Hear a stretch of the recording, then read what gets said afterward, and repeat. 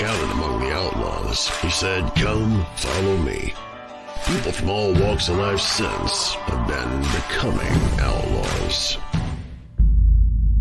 I found an anomaly on Mount Ararat. It's definitely a man-made object. How it got there, I don't know, and that's not for me to find out. For whoever goes up there and does it. We're on our way. We see it in every culture. The flood was a common story told, and there was an ark that saved humankind. I think the Ark of Noah would be the ultimate archaeological find. This is not a normal part of the world. This is a hostile part of the world. We had the PKK. We have the Turkish army. Needless to say, they don't like one another. If we don't go, we won't know. Somebody has to take up the challenge. Let's go find an ark.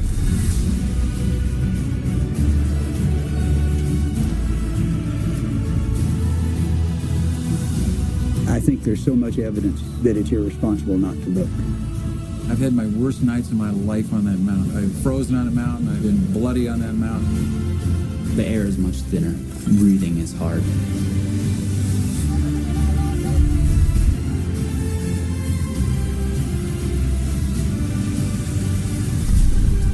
We knew we were on the brink of what could be the greatest archaeological discovery so far.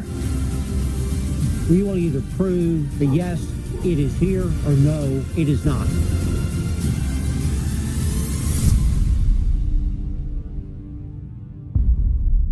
What do you think of when you think of Noah's Ark?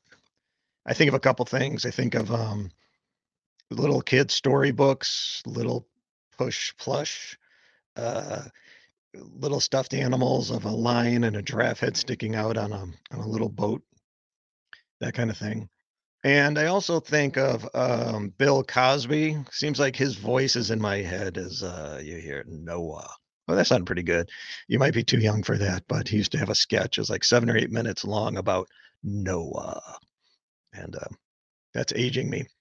But there's a lot of questions. It's a pretty important story. Is it myth? Is it real? Was Noah a real person?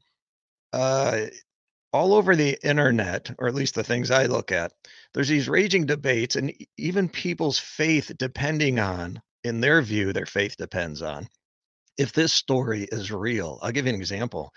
I wrote, a 60-page ebook about Noah, and it's on Amazon and such. But while I was doing my research for that, I'd come across YouTube videos, and one in particular, this guy, and I'm not mocking him. He's, I don't know, less than 30 years old, but he was literally in tears and heartbroken because he thought his faith was ruined based on him finding geological evidence that a worldwide flood could not have happened. Ergo, Noah's story isn't true. Noah, it's a domino effect. Noah's story isn't true. Therefore, none of the Bible can be true. If none of the Bible can be true, where he thought he had hope, he has no hope. And he's just living in a dark, vast world of empty, void soul. So it sounds dramatic over a story. Is it myth? It's not a big deal? It is a big deal. And there's those that just hold on and say it's true the way it's written, no matter what, because the Bible says so. Kind of like closing their ears to science and geology. So I thought it was an important topic to talk about. And I'm bringing in Kevin DeVries, who's considered an explorer. He's reached 5 of the 7 continental summits. He's explored, I believe, 64 countries. He can correct me if I'm wrong. He skied the North Pole. He's he can leap over tall buildings in a single bound. And he has led several expeditions to Mount Ararat of people who believe in this enough that they're willing to go to some of the most hostile terrain in the world politically in Turkey, climb a mountain that you probably pass frozen skeletons on the way. It's not for the faint of heart, that truly believe that they're going to find remnants of an ancient vessel that a man named Noah built. That's hardcore belief. And one of these expeditions was featured in an award-winning documentary, Finding Noah. Kevin has a more recent documentary entitled The True Summit. He's the founder and the president of an organization in Grand Rapids called Grace Explorations. And welcome, Kevin. Thanks for having me on, Ken. Sure. So that was my intro. What say you on you've been with guys, before we get to your personal thoughts on it, you've been with guys and led them on Mount Ararat, where scripturally the Bible says that, if I remember right, the ark rested on the mountains of Ararat. Is that how it's worded? Yes. Yeah, it's plural. Okay. So before we get to, I'd like you to summarize the story of Noah for those that only know of a cartoon coloring book kind of version of it. But how do you search on Ararat? The scripture says the mountains of Ararat. How have we nailed that down? Have we nailed that down to a certain peak that everybody keeps going up, or looking at satellite images, or is it a range and you're just it's like shotgun? Well, the scientists that I worked with, and again, this is their life discipline and their calling, so they're immersed in it. But they believe that the plural version of that was that it was actually right there. You could see it every day that you were climbing. There's a greater Ararat, which is at 16,800, and then there's a lesser Ararat, which is right next door, and that's like in the 12 to 13,000 foot range. Both of them are dormant volcanoes, and so from their perspective, that made the mountains of Ararat plural, and that's probably been there since antiquity.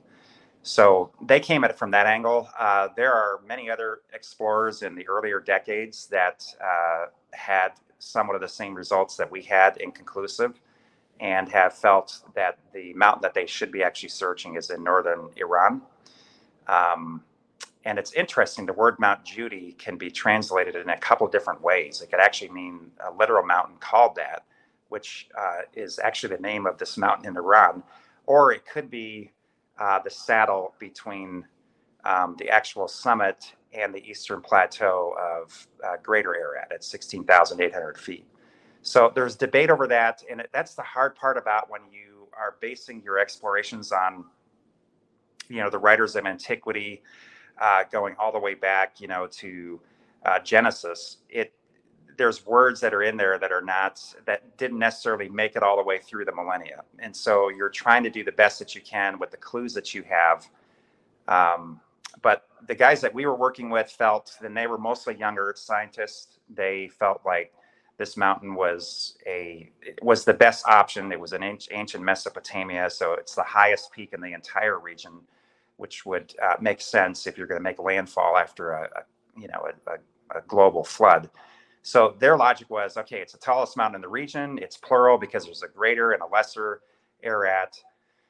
And there is a number of eyewitness accounts that place some type of vessel in the Eastern Plateau, which during various periods of history was more exposed than others, namely due to warming seasons that were protracted over numerous years, and then more items, structures, whether they were rock or wood or an ark, would be exposed more than it would be in a colding trend. And so the mountain, especially since the advent of aviation, has been a real big hotspot for exploration, because there's a number of anomalies that are on that mountain that look very ark-like. It's almost a cruel joke, but there are numerous rock structures, jutting ridges. I can show you pictures. I mean, if you're hypoxic like we were, it doesn't take a huge leap of imagination to imagine that what you're staring at is the hull of a ship. You're hypoxic. You're not thinking straight anyway. 16,800 feet. You've sucked out at least half of the oxygen that we have at sea level. So unless you're acclimated, you're going to be passing out. But we were somewhat acclimated. But hypoxic is something where are you delusional? No, but you're not thinking straight. Okay. I've watched guys digress into like first grade emotional level. You're just your brain does weird stuff when it doesn't get the oxygen that it needs. Yeah. You're thinking clearly. There could be some, hallucinations that are going on. Now, I don't say that to diminish the integrity of what we were trying to do, because we were trying to let science speak for itself. So we had we were going based on technical eyewitnesses. So unlike other expeditions that were solely based on eyewitness accounts, we were dealing with technical witness, which was through remote sensory satellite observations. And then that's great, but you still need to put boots on the ground to figure out what is this anomaly that's underneath the ice cap that happens to look like a structure, like a ship that fell out of the sky, and it roughly fits the biblical dimensions of the ark. What is this? Well, you're not going to know until you put boots on the ground. Otherwise, it's just conjecture. So that's what we were aiming to do. Was we spent all of our time on the Eastern Plateau, which has got about 100 foot of ice at its deepest point, which could very well conceal a structure like the Ark, similar to the pharaonic sunboats, in the Nile Delta, being buried in the sand for millennia and being perfectly preserved, or the Viking ships. If you've been to Oslo and gone to the Viking Museum, Viking ships have been preserved for perpetuity in the bogs of Scandinavia. Or, the woolly mammoths, those are kind of the bigger stories, where they're stuck in the permafrost. And as the world is warming, they're becoming more accessible to people that randomly happen to fall on them. So that was our hope, was that there was a structure buried under the ice in an oxygen-free, bacteria-free environment, preserved for perpetuity. And we could drill down and excavate timber that, would have to date, if you're following the Orthodox biblical timeline, would have to date at least 4,500 years or older.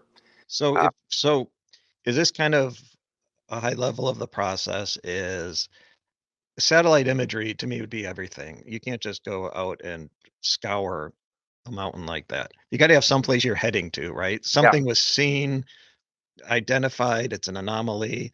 You head in that direction, and when you get there, you're drilling through the ice. And realistically, they're not really expecting a full intact ship, right? Aren't they really expecting maybe, like you said, debris of wood? The way it was explained to us, and you can read about it in the Explorers of Ararat, it basically chronicles all the expeditions leading up to ours. And maybe that's in there now. I haven't read it recently, but you can get it on Amazon. But they take explorations decade by decade. And the individual that we were getting our information from, who is blacked out in the screen, we call him Mr. X in Finding Noah, that Gary Sinise narrated for us. He basically said, look, there's two pieces there. I'm not a believer. I don't believe this story is true, but it looks like as if a ship fell out of the sky, and there's a spectral trail of debris between these two large pieces that are right in the Eastern Plateau, almost approaching the Ahura Gorge, which is a natural phenomena. The mountain actually, there was a massive earthquake. That region is a huge shifting tectonic plate. So there's massive earthquakes that happen in Turkey all the time. It's not unusual, and that particular region is not immune to that. And so I believe it was in 1820 or somewhere thereabouts, about a third of the mountain actually collapsed, and that became the Ahura Gorge. It's about 6,200 feet down, so it's deeper than the Grand Canyon.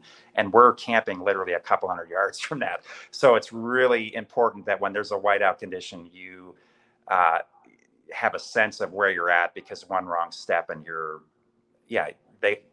it's a long way down, more than a mile. Yeah.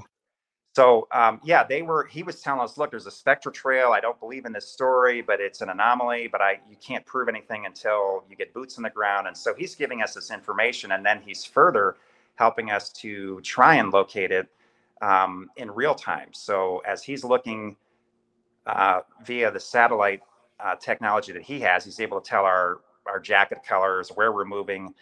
But the problem is, there's a couple of complexities here. The curvature of the Earth is one thing. The position of the satellite, like my kids go to a school, and they had a 10-minute window to talk to someone on the space station this year. That's all they had, 10 minutes, because of the gravity, the Earth's rotation, and the satellite's rotation. And so you have these brief windows. So he would be looking at us, but that's not that has a certain window of reliability. So you're dealing with the Earth's curvature, you're dealing with the positioning of the satellite. You're also dealing with a area that has tremendous geopolitical tension. So to not allow different military groups to have exact coordinates, they'll scramble. So if you talk to pilots, there are various parts of the world, particular to demilitarized zones, where they can't use their normal instruments because they've been disabled. And so that's the other deal that we were working through. I mean, we had the very first year we had a backpack that we were wearing that actually coordinated like 13 different satellites. So we had about as exact as you can get. The problem is we almost had to end up going old school compass and Boy Scout orienteering to hit the coordinates that he was giving us. And then you deal with the factor of the Howard Carter phenomena. You know, he dug for many years for King Tut's tomb, and it wasn't until the final year, and they were only a couple feet off. But if you're a couple feet off, you might as well be 1,000 feet off. Yeah. So you're dealing with a lot of very imprecise calculations. Plus, you're dealing with ice, which is kind of like a broken windshield. It doesn't have the same computations or the same display that you would have on dirt. So most of the time when people are using ground penetrating radar, like finding a lost king in England, they're doing it in a parking lot and they're going through dirt. Well, we're dealing with ice, which has different dialectic values between old ice and new ice. And then there's all these glacial moraine material that is layered throughout the ice cap, where the crevasses open up and all this glacial moraine, this dirt, fills into the cracks. And so it has this marbled effect where you're dealing with anomalies under the ice, and you have to figure out, is that wood? Is that rock? Is that basalt? You know, what is this? Well, we don't know until we take core samples, which is an arduous task because you have to constantly keep your drill bits moving. You're attaching them a meter at a time, and you're going down to 60 feet, and one slip and the whole 60 feet of connected drill bits are frozen, and then you're done. Now you have to dig a hole to get out your drill bits, and that's Herculean. To dig a 8x8 hole at 16,800 feet, 40 feet into the ice, which we did on 3 occasions, is Herculean, and you only have one window to do that. It's not like, okay, we'll dig one hole and then we'll dig another. No, that's all you have, because guys' bodies are wasting away up there. Atrophy is setting in. Your body does weird things when it stays up at high altitudes for long periods. You're losing muscle mass to the extent that some of these guys can't even climb down on their own 2 feet. They feel fine up there. They don't realize what's happening, and then they get into more oxygenated environments and they realize that, wow, my body is actually going backwards. Like with astronauts, these guys that are coming back, I mean, they're still studying this stuff, and they will be forever. But guys that go into space, it does harm to your body without a doubt. So if you were up there and you put a drill down, you're pulling up ice and debris or whatever, and you pulled up planks of wood or whatever, pieces, shreds, then what? How do you know? How would the world ever know or accept that this is Noah's Ark and just not a nice geological or a National Geographic moment that they found a historical boat or something? Yeah, the problem with that mountain is it attracts a lot of charlatans throughout the millennia. Everybody's looking for, there's one guy that claimed he found like everything. I mean, from the blood of Christ to the spear of Christ to the wood of the cross to the chariots of the Egyptians. I mean, just go down the list. This guy was like a self-proclaimed Indiana Jones. And so you get guys like that just can never admit that they're wrong, and they're delusional. They need actually to visit someone who can help them unpack their messianic complex. So you're dealing with people that are not well, that come in and they bring this circus with them. And so all throughout the ages, people have been fabricating stories there. So you're starting from a point of high criticism, high doubt. I mean, the story itself is fantastical enough. It's probably the most fantastical story, if I can borrow Peter Jackson's favorite word. It's probably the most fantastical story in all of the biblical narrative. And so you're starting with this deep suspicion. The critique is very high right from the get-go. It seems like every year somebody's finding Noah's Ark. I mean, that's calmed down a little bit because the mountain has been a bit off limits due to rising political tensions there. And just the fact that, there's very few places in the mountain that could actually hide the structure. One of which is the Horror Gorge, which, that's pretty much, I mean, we show short clips of it. We had some guys that got close to that area from the bottom looking up. And it's, if you want to die, that's the place to go to.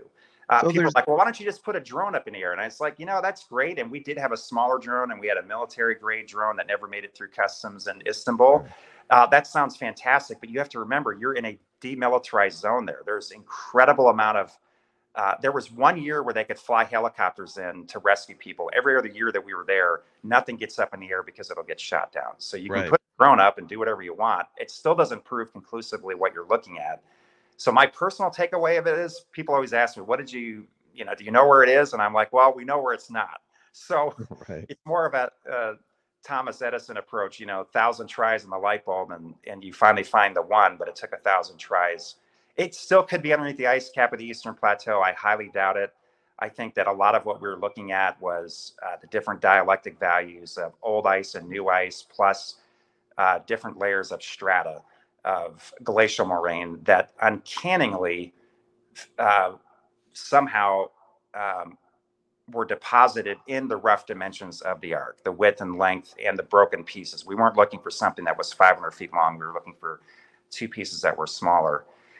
But, I think for the scientists that were on board, their faith was strong. I know the skeptics, they're always looking, but you have to go back to, again, the Old Testament. There were all kinds of miracles happening every day, and people still didn't believe. So if your faith is built on sensationalism and all these things have to align before you can believe, then you're coming at it from the wrong approach, because our faith is not about some guy in the Old Testament or a story, which I believe is historical, because when Christ mentioned it in the Gospels, which are very reliable documents, even though he was a master of theologic metaphor or metaphoric theology, he treated the whole account of the flood as historical. So if he treated it as such, and he's got access to information I don't, because I'm not, he's part of the Trinity, so he has access to all knowledge, along with being human at the same time. I think it would be in our best interest as humans, finite humans who have an eternal spirit, to also agree with the same, that it is a historical matter. I know there's scientists, guys like Robert Ballard, who's done a tremendous amount of research in the area. If you don't know who he is, he found the Titanic, which is, a big story in the news. And so they're having him quote, what does he think about the submersible that collapsed and imploded? So he went down into the Black Sea, which is a very fascinating story. I think it was on ABC, like maybe 10 years ago. They did a series of retelling the biblical stories and fact and fiction and all that stuff. And so they were obviously going to talk about Noah's Ark and the flood and the deluge and what happened in that moment in time. And so he came at it from the angle which a lot of non-faith-based scientists will come from, is that, yeah, there's probably a story here, because it obviously went worldwide before there was global communication. Even the Chippewa Indian tribe in Michigan has a story very similar to the biblical story, except it's a canoe. And in other cultures, it becomes a raft or some circular object. So there are cultural adaptations, but somehow there's an original story. So most people agree that there was some catastrophic event that was something that embedded itself in the human consciousness, something that became a meta-narrative, where the debate is, was it global? Was it regional? And so he came at it from the angle, and this is a very popular theory that developed a few decades ago, that there was a regional flood. It was localized to that area, and it happened as during the melting of an ice age period, and the water that was coming off the ice, or that was becoming liquid again, was so strong and so powerful that it actually carved out what we now know as the Bosphorus, which is the channel of water that literally separates two continents, between Western Turkey and Eastern Turkey, between Europe and Asia, and it spilled into the Black Sea. So the Mediterranean has been salt. It spills into the Black Sea. The Black Sea is it's a bit of an anomaly, where there is a mixture of salt and fresh water. And as you go lower, apparently the salt rises higher. And I hope I'm accurate in some of these terminologies. This is not my area of discipline, but it is a dream for guys like Robert Ballard, oceanographers, to go into the Black Sea, because the water is so clear and fresh further below that it's almost like the Great Lakes. That it's like things are frozen in time, whereas in saltwater areas, things corrode quickly. And he came away from that expedition. You can watch it. It's on ABC News. Just Google Robert Ballard, National Geographic, Noah's Ark, and it'll pop up. But he came away with conclusive evidence that the Black Sea at one point was a lot lower than what it is currently, and that there was shorelines that existed at various levels. And it appeared as if people had left suddenly, like there was some catastrophic event where all these structures and items were left behind, and it was, again, like frozen in time. And so he could see these lower shorelines. So there's no debate about that. And I think that's true of almost anything. I mean, we can find out the Great Lakes at one point were a lot lower and certainly a lot higher as they've been carved out of glaciers. But he came away with this idea that, you know what, something happened, and it may not be totally true from his perspective, true to the biblical narrative, but he came in as a scientist, as an oceanographer, and he proved that there was some catastrophic event that happened in the region, and then that became the story, the meta narrative that found itself literally retold in about 500 different cultural groups. So it's a really phenomenal thing. So when we approach this, we realize, hey, this is a huge story. This is a watershed moment. You don't get many opportunities in life to be part of something where, you know, this is not just about finding a ship. You're actually finding a lost link to a lost civilization. It's a link, maybe the last link to the antediluvian world, to the land of dinosaurs and man living to be 1,000 years, you know, what we read about in Genesis and what fossil records show. And so there was a bit of an Indiana Jones national treasure feel to it. It's like, wow, if we find this ship, you know, on top of a mountain, I mean, you can't even hardly explain that. You can't explain it. There's just no reason for it. And it fits some of the language of the writings in Genesis. Wow, it could be something that would be very, very upsetting to a lot of academic communities that have to rewrite their exhibits at their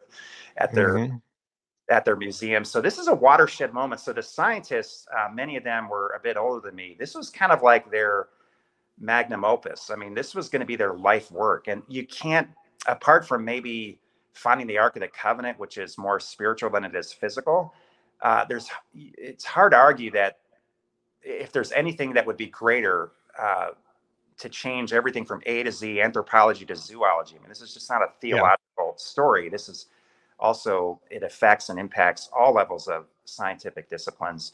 This could be a watershed moment. And so we came into it with that type of energy. But I think the bigger picture, that's more micro, but the macro picture, the bigger picture, the meta narrative really is, as a believer, I can only speak for myself, but I think I can speak collectively for those who call themselves followers of Christ. Our faith is not based on an Old Testament story. I think it happened because Christ said it happened.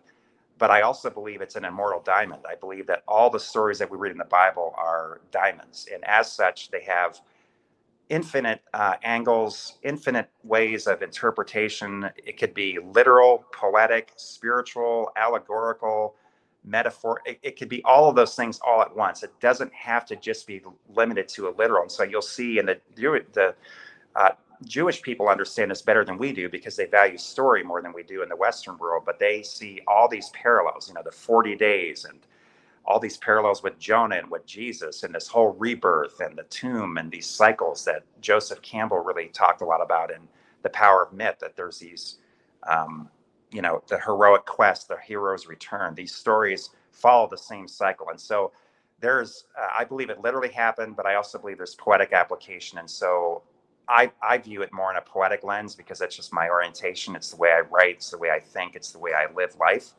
that there's symbols there. And so I walked away.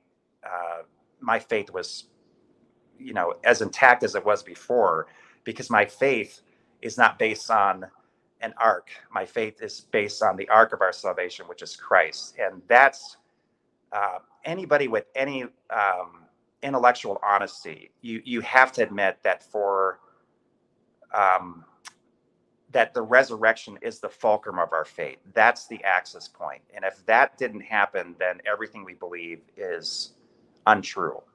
And then you have to take a couple steps back and do a forensics on it and do, maybe take the approach of a skeptic. Like, how in the world could 12 guys and a small group of women and a small community of people, how could they literally change the world in a lifetime if the story wasn't true?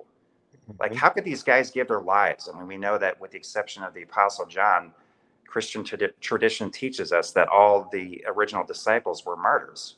They died for their faith. And it's like Chuck Colson said, it's one of my favorite quotes, and I'm going to butcher it, but he basically said, hey, look, there were 12 guys involved in Watergate, and we couldn't keep in Watergate again. For those of you that are young, was a big incident with Richard Nixon and it resulted in his resigning. And then Gerald Ford came in, one of our Grand Rapids guys, and became the president. But he was implicated in that and went to prison, and then started Prison Fellowship, one of the largest, maybe the largest prison ministry in the world. But he said, look, there was 12 of us guys involved in Watergate, and we couldn't keep our story straight for a week because it was based on a lie. They were all telling lies. He said, you have to take it from the approach of 12 guys over the course of their entire lifetime. Their stories are perfectly collaborating with each other. How it's mathematically impossible that the story is not true. It just doesn't play out that way. People don't die for a lie.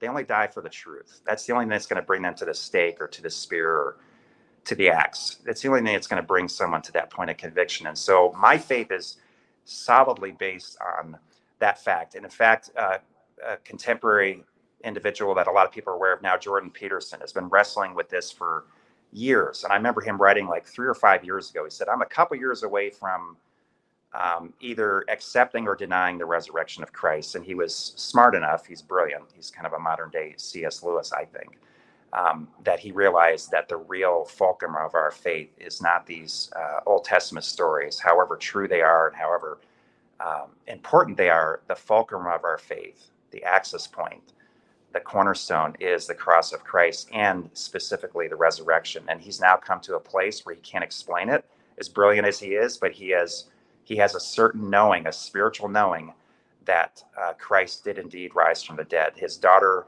I think, converted shortly before him, and his wife has been a believer even longer than that.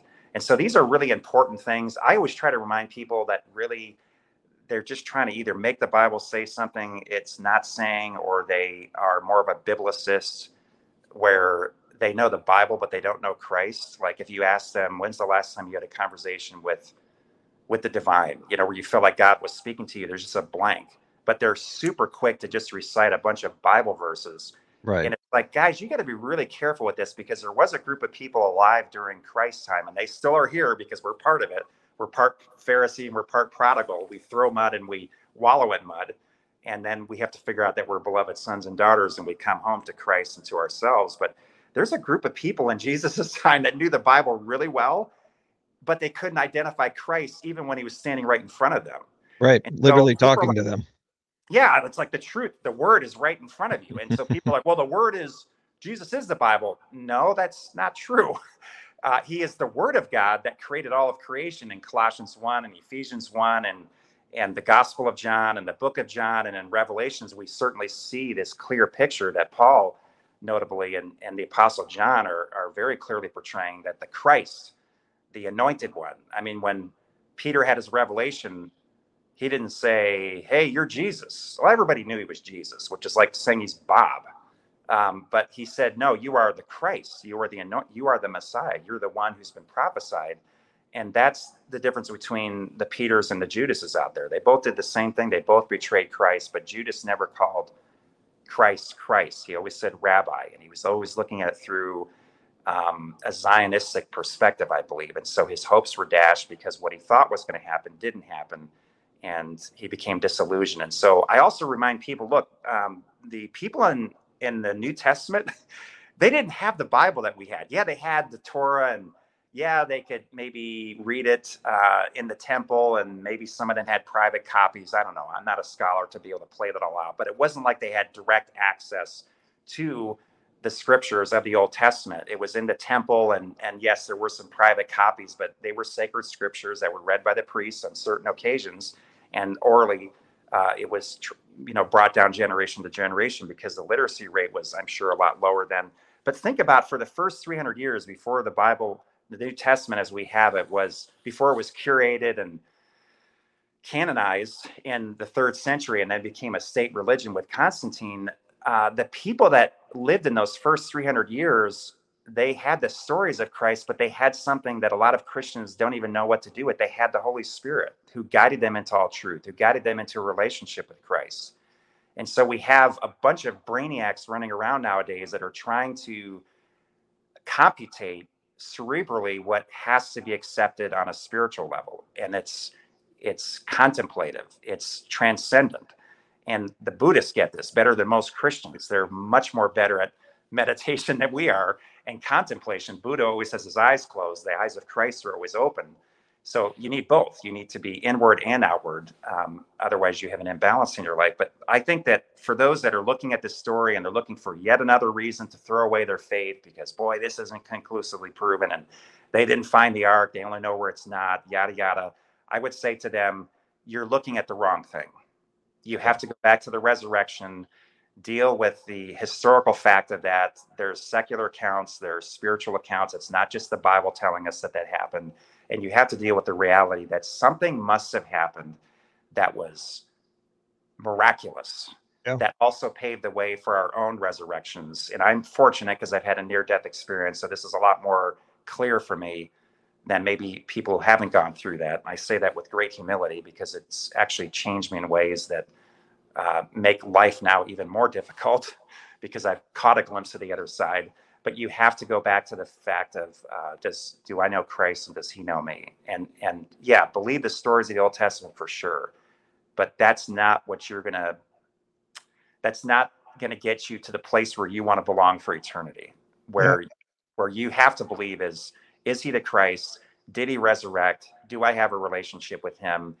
And is my life, is my communion with him so intimate that I don't have to weaponize the Bible to make it say maybe something it's not, or to prove that I'm smart, or to prove that I'm religious, or some pietistic attitude. But it's more of, wow, I want to live like those people in the first 3 centuries that didn't have the New Testament that we have today, at least in an organized sense. But they had stories, and they had a personal revelation. They had a visitation of Christ, and they had the Holy Spirit inside of them that guided them into all truth. Yeah, well, John said,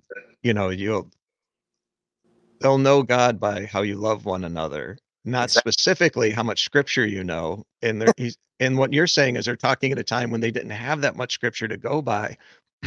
So people only knew God through their true relationship with God.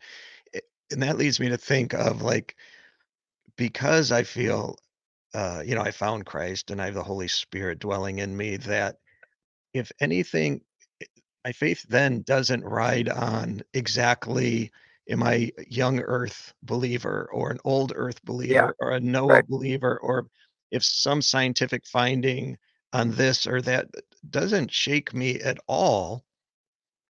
I believe all of scripture is true. There may be some interpretation. I had a false reading of it. Yeah. It was portrayed in a way that I didn't understand, and I read it differently, but it never shakes me to the core. And I think of, when I opened this, I talked about this poor guy on YouTube whose whole faith had crumbled because he specifically found out that not only were there myriads of flood stories similar to Noah, that there was one written before Noah, and I think they call it, like, from Gilgamesh or something. Yeah. And that crumbled him completely, that in his mind, his faith is based on history and geology and science, not on a relationship with Christ. And then he could find out later, which I don't know if he ever did. I thought it through, and my mind would say, well, just because Noah wrote an account second, even, doesn't mean it didn't happen the way Noah said. If the original happened the way it was, the world repopulated after about 8 people. So the story would have spread all over the world because it's a part of all cultures' ancestry.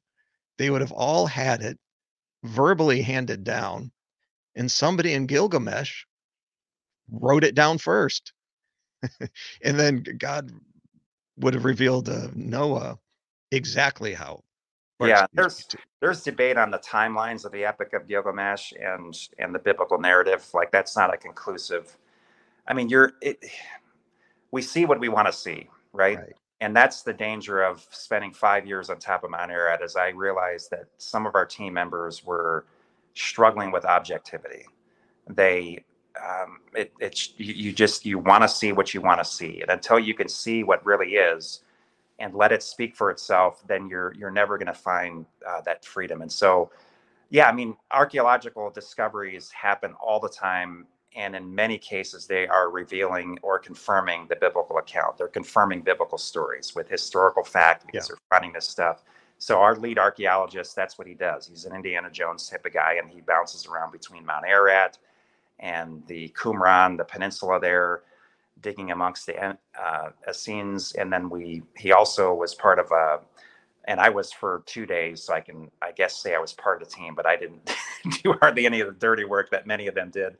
But, he found a Dead Sea Scroll cave, the first one in like 60 some odd years, that had all the anecdotal evidence of that it once contained Dead Sea Scrolls, to the point where they even found some very, very small fragments of the papyrus and goat skins and shattered vases and all that stuff. But yeah, we just got to be really, really careful with this, that our faith it's a spiritual thing.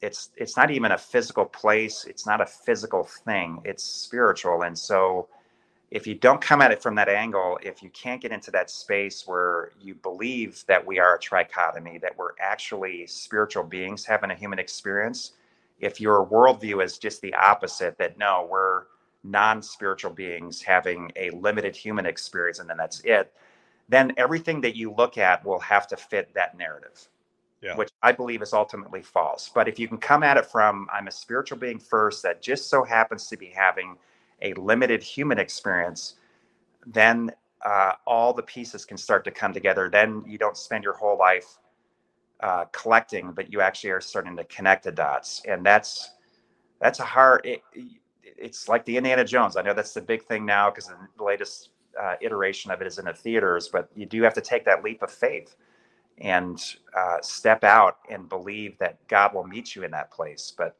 how do you describe, faith? How do you describe how we believe and what we believe? It's more than knowledge. It transcends that. It's more of a knowing. So I tell people, look, if you want to argue about this stuff, I'm not your guy. Just bring your Bible to heaven and you'll have all of eternity to figure it out. I have a recollection of you, Kevin, way before you were ever going up on Mount Ararat and all that, looking for Noah's Ark, standing in your office. Oh man, I don't know, quarter century ago. We're pretty old. And you're doing church work, but in your office, you'd have pictures of you whitewater rafting. Oh, wow. You remember whitewater rafting. You were like, there'd be pictures of you climbing probably some mountain or something. There'd be a picture. There were all these like adrenaline junkie pictures of you in various places in the world doing crazy stuff from early on. So what, from that, Kevin, to more life lived Kevin, and what you call a near-death experience, I call a death experience when he actually died.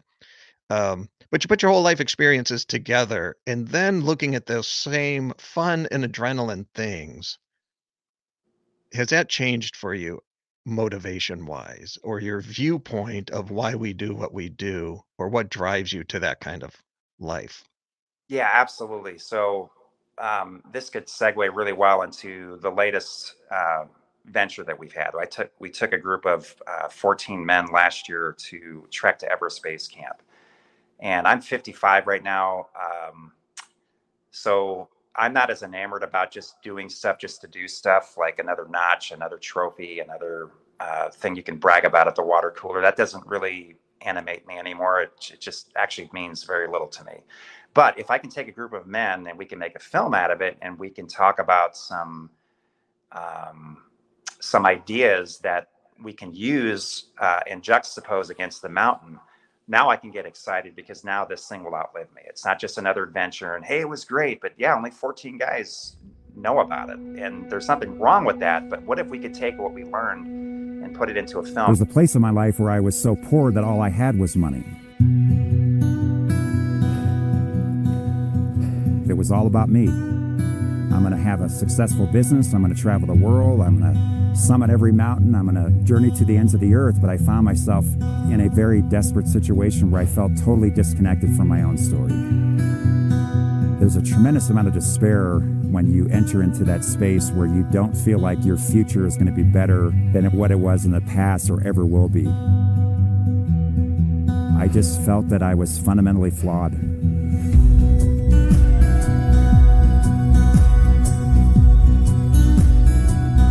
lead you into some pretty dark moments, where you're trying to process, do I still want to stay in this story?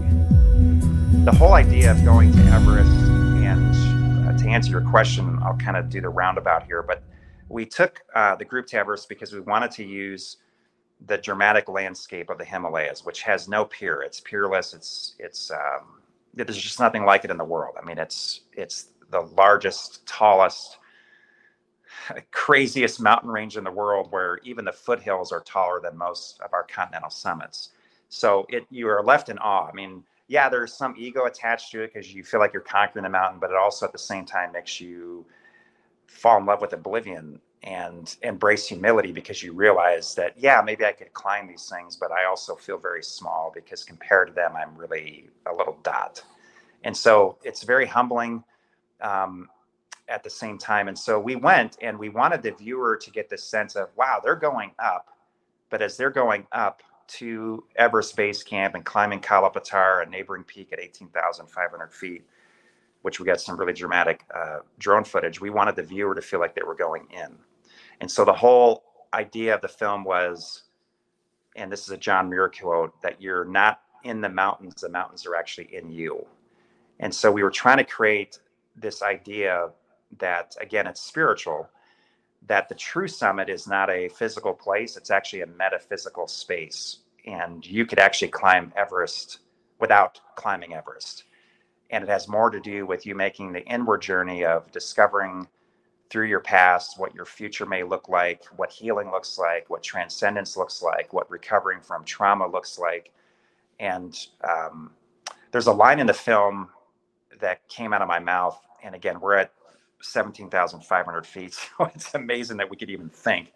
And we only had one day to film at Everest Base Camp, because then we turn around and come back down again after we spend the night there. But I said something along the lines of, if you don't know who you are, you'll always be defined by what you do. And then at the end of the film, we take what I said right after that. And the director was smart enough to realize, hey, wow, we have bookends here. So I'd start with that statement and then end with the other part of it, even though you said them almost together, that our identity has to be found in Christ, in God, even more general, that we are beloved sons of Almighty God. And if that's not enough, then nothing is enough. Nothing will ever be enough.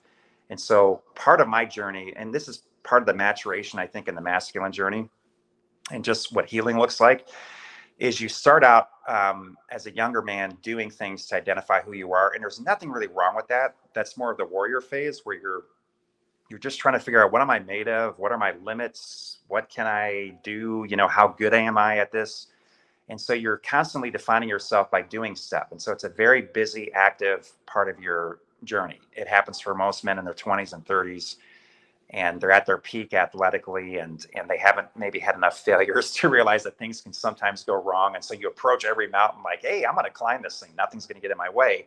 And I was very fortunate that all these major climbs that I did, I always summited on the first ascent, which is remarkable, because climbs like, it used to be McKinley, now it's Denali, you got a 50% chance of getting to the top. And it's not that you're a bad climber. It's just the weather comes in and it's not happening. It'll sock away, climbers for 10 days at a time, and you run out of food and fuel, and you're so demoralized. I mean, you can only live in a tent for so long with 100-mile-an-hour winds beating on you. You just literally feel like you got the crap kicked out of you. I walked into these mountains in my 20s and 30s with just a very idealistic approach, and also was asking the mountain to do something that it wasn't meant to do, which was to define me. So the mountains can't heal you. It can be part of a cathartic process for sure. I mean, the biblical narrative is filled with prophet, priests, and kings ascending mountains for different reasons, whether it was to sacrifice themselves like Christ on Golgotha, or whether it was Moses getting, revelation and the 10 Commandments on top of Mount Sinai, or, a king ascending a mountain, or a prophet to have some encounter with, false prophets. There's all this poetic, literal metaphors that's floating there. But my orientation has changed, especially in my 50s now, where I'm more interested in helping people climb the Everest within, because I believe that that's actually harder than climbing Mount Everest itself. It's a heck of a lot easier to just climb a mountain. and maybe something cathartic happens, and maybe something transcendent happens, but it's limited to that moment. And yeah, you don't forget it. You can take it down into the valley with you, but the mountain, you're not in the mountains. The mountains are in you. So until you conquer it, and Mallory was figuring this out. Unfortunately, he didn't live long enough to totally play it out, but he's one of our central characters that we talked about because we just so happened to be on the 100-year anniversary of his first attempt on the north side of Everest in 1922. And so we were there in 2022, 100 years later, and he has a bunch of killer quotes, some of which are alleged and some of which are written. Everything from, why do you want to climb the mountain? Well, it's because it's there. And then more along the lines of, have we conquered the enemy? No, we've only conquered ourselves. And conquering means nothing out here. And so we were trying to take that approach of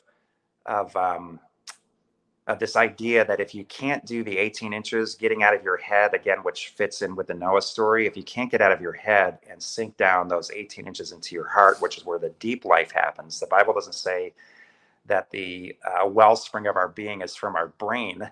I've never heard a preacher say, hey, every head bowed, every eye closed. How many of you want to accept Jesus Christ into your brain today? No, it's always heart. There's something about the heart that's emblematic of the human spirit, the eternal spark that's in us.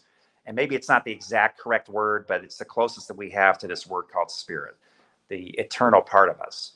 And, that's what we're trying to get people into is if you can do that 18-inch journey by getting out of your head, which is where your trauma lives, which is where your false narrative is living, and get into that feeling zone where you're not just dealing with a bunch of facts and figures and more information. And if I just get the right amount of information, I'm going to transform myself. It's like, no, it doesn't really play out that way. It's helpful. But I know a lot of really smart people that are actually in some ways some of the dumbest people I've met. It's almost like the more plaques they got on their wall, they just got dumber and dumber because they entered into the cerebral world to the abandonment of their own heart, and they became robotic. They could give all right answers, but it was computated. They couldn't give anything real because in the process, they almost denied their own humanity to the extent that they don't even know what their heart is anymore. They've lost heart, which is a terrible place to be.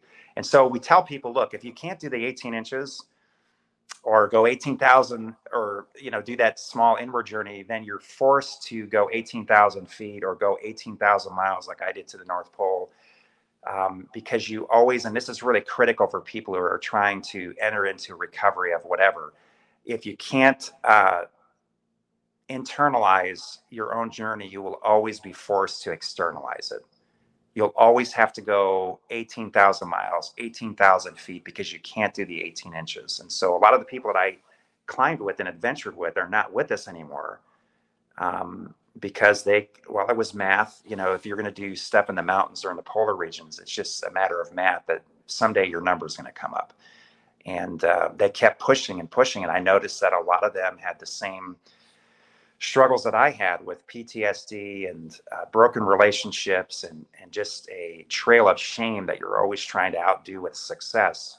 And it is always eluding you because you're trying to make the mountains do something that it can't.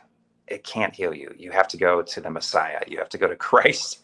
You have to go on this spiritual journey if you ever hope to recover and be redeemed. So everything you're talking about is what you do with grace explorations. And it's primarily men, right? What's an overview of what you do there? And if there's either people listening that would be interested in getting the materials, or if they happen to be near, if you explain what a base camp is, in your website. And before you answer that, I'll tell you, I felt the impact of that, or the the impact you're having with grace explorations. I don't know, it was a couple months ago. I spoke at a Christian business luncheon on this side of the state.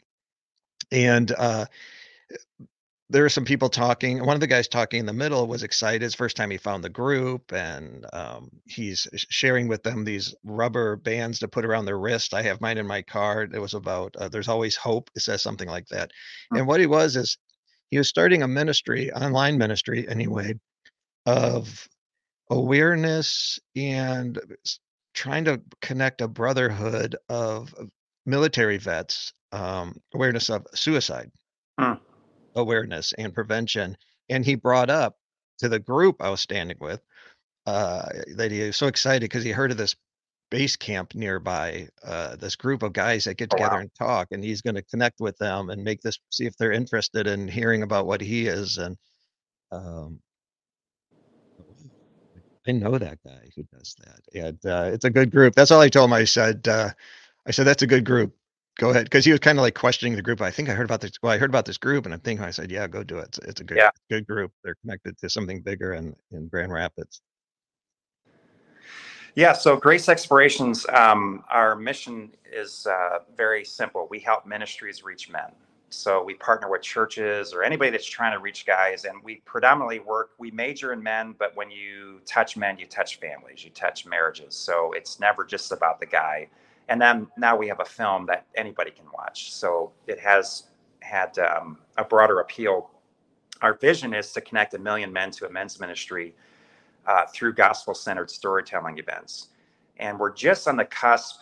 We have to finalize some things, but it's trending the right direction. We are hoping to be able to take the True Summit and put it on the Pando app, which is what inmates use to get information now. So, and for those listening, the True Summit is your recent documentary. Yeah, that's the Everest documentary. So we're pretty excited because now Base Camp is without borders. I'll get to the traditional, our signature event here in a moment, but we're now seeing that Base Camp is, again, just like the film.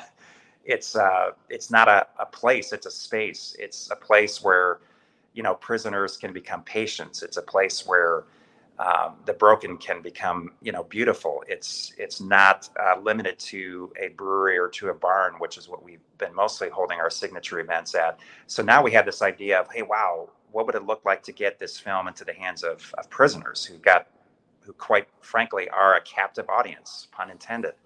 And so we're partnering with a prison ministry, and it looks like it's going to go through, but that'll be accessible to like 300,000 inmates at this point. It's an incredible app that started like 2 years ago.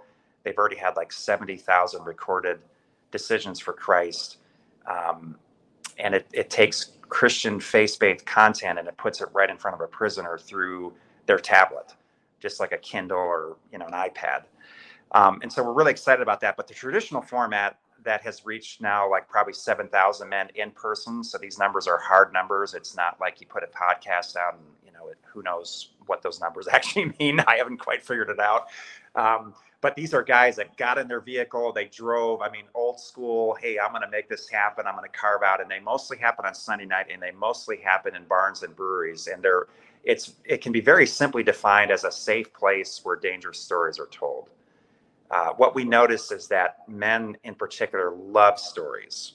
And we've been doing this since we have been drawing pictographs on caves. We love to talk about adventure, near-death experiences, fishing stories, hunting stories, stories of redemption, heroic journeys, all that stuff. We are just hardwired for that. And so we began to think about, partnering with churches, but not doing what churches do. So our goal is not to get men to church. That's really the church's job. Our job is to get churches to men. So where do men hang out? Well, we now know that they hang out in prison by the millions. So let's reach them there. We also know that dudes love to hang out in breweries and wedding barns and just, bonfires. And so we thought, well, what would it look like if we took gospel-centered stories and told them and just created a super easy on-ramp for a guy to bring his buddy instead of saying, hey, let's go to church and see how uncomfortable you can get. And, sometimes it's a very effeminate atmosphere. And so these dudes are like, yeah, I'm just not into that. But hey, let's come on over and go to blah, blah brewery and let's have a beer. And a guy's going to tell his life story. Oh, yeah, that's great. What else am I doing on Sunday night? Right. So they've been showing up and guys have been inviting their friends, and it's been a huge deal. We started out with one at Founders in 2017. I'm getting too far back. And we couldn't figure out what was going on because hundreds and hundreds of guys were driving hundreds of miles in some cases. Like, man, Founders beer is, it's a global product, but it's not that good. But the real secret was we were creating an experience for these guys that totally defied and offended their religious sensibilities. Like, they've been taught since they were a kid, God doesn't show up in breweries. He only shows up in church. You want the good stuff, you better come Sunday morning. And these guys were coming to these meetings. They're like, I can't explain it, but I'm feeling the presence of God while I'm having a beer. And it doesn't make any sense to me. And it's kind of like, well, maybe now you're back to the wedding of Cana. And hey, just to make a full circle, Noah liked his beer, right? Yeah, he did. He did. And there's all kinds of imagery there too, of what actually happened. It wasn't just about getting drunk. There was the Jewish people get it. We don't. Again, I think we misinterpret a lot of the Bible as Western people because we want a 3-point sermon, and it's like, no, the story is the sermon. And by taking the frog out of the swamp and dissecting it, yeah, you figure everything out and you critique it to the point of killing it, but you've actually lost the sermon, which was the story. Jesus, well, with the exception of maybe the Sermon on the Mountain, but we probably had to do that for, to curate it properly. But really, he was just about telling stories. And so, yeah, we just tell these stories and guys are just like shocked that, I'm feeling something and I'm sensing something that I haven't sensed in a while. And then they begin to think, well, what would it look like if I ever get to the point where I'd have enough guts to tell my story? And these are stories that, for the most part, will not be told on Sunday morning. They're more R-rated. Yeah. Some of the stories that we tell, I think moms would be clutching their children, quite frankly. These are stories for big boys. These are stories for men. This is not a male ministry. This is not a boy ministry. This is a men's ministry. So we tell people it's kind of like Vegas. What's talked about here doesn't leave. So it has a recovery feel to it, but we're not sitting in a circle. We're still doing the whole story thing where the people are there and the storyteller is here. But then we also follow that up with Q&A because we find that guys learn a lot just by asking questions in a group, and then it really makes it for a group learning experience. So that has grown, and that's our first stage. That's all we had for a couple of years is just, hey, come hear a story. And then we began to realize, that's just really the first stage. The second stage should be us helping them to retell their story. Because if a man can begin to understand that his story is part of God's story, that God is actually telling his story through their story, now you're giving a guy his shattered sword back. Now his sword is being reforged. It's emblematic of his story. And now you're giving him back his identity. You're giving him back his honor. You're giving him back ultimately his strength. And so we try to tell men, look, if you can't own it, speaking of your story, you're never going to be able to offer it, and you'll never be able to give it back as strength. So we created a video series called The Retelling Your Story. It's a 7-part video series where we have an expert story guy, Matt Kenny, help men discover what that looks like. And we actually simulate it in real life with small groups. And we captured that all on video so guys could see what a small group like this looks like and what open-ended questions look like and how do you go after a man's heart, because most of life is about digging dirt. Very little of it is actually going for gold. There's a lot of people out there that will remind you of what you've done wrong, but there's very few places where you can be reminded of what is right about you. And so we try to say, hey, look, we're not about policing original sin. Like, there are ministries that'll do that. Good luck. That, quite frankly, doesn't sound Christ-like at all to me.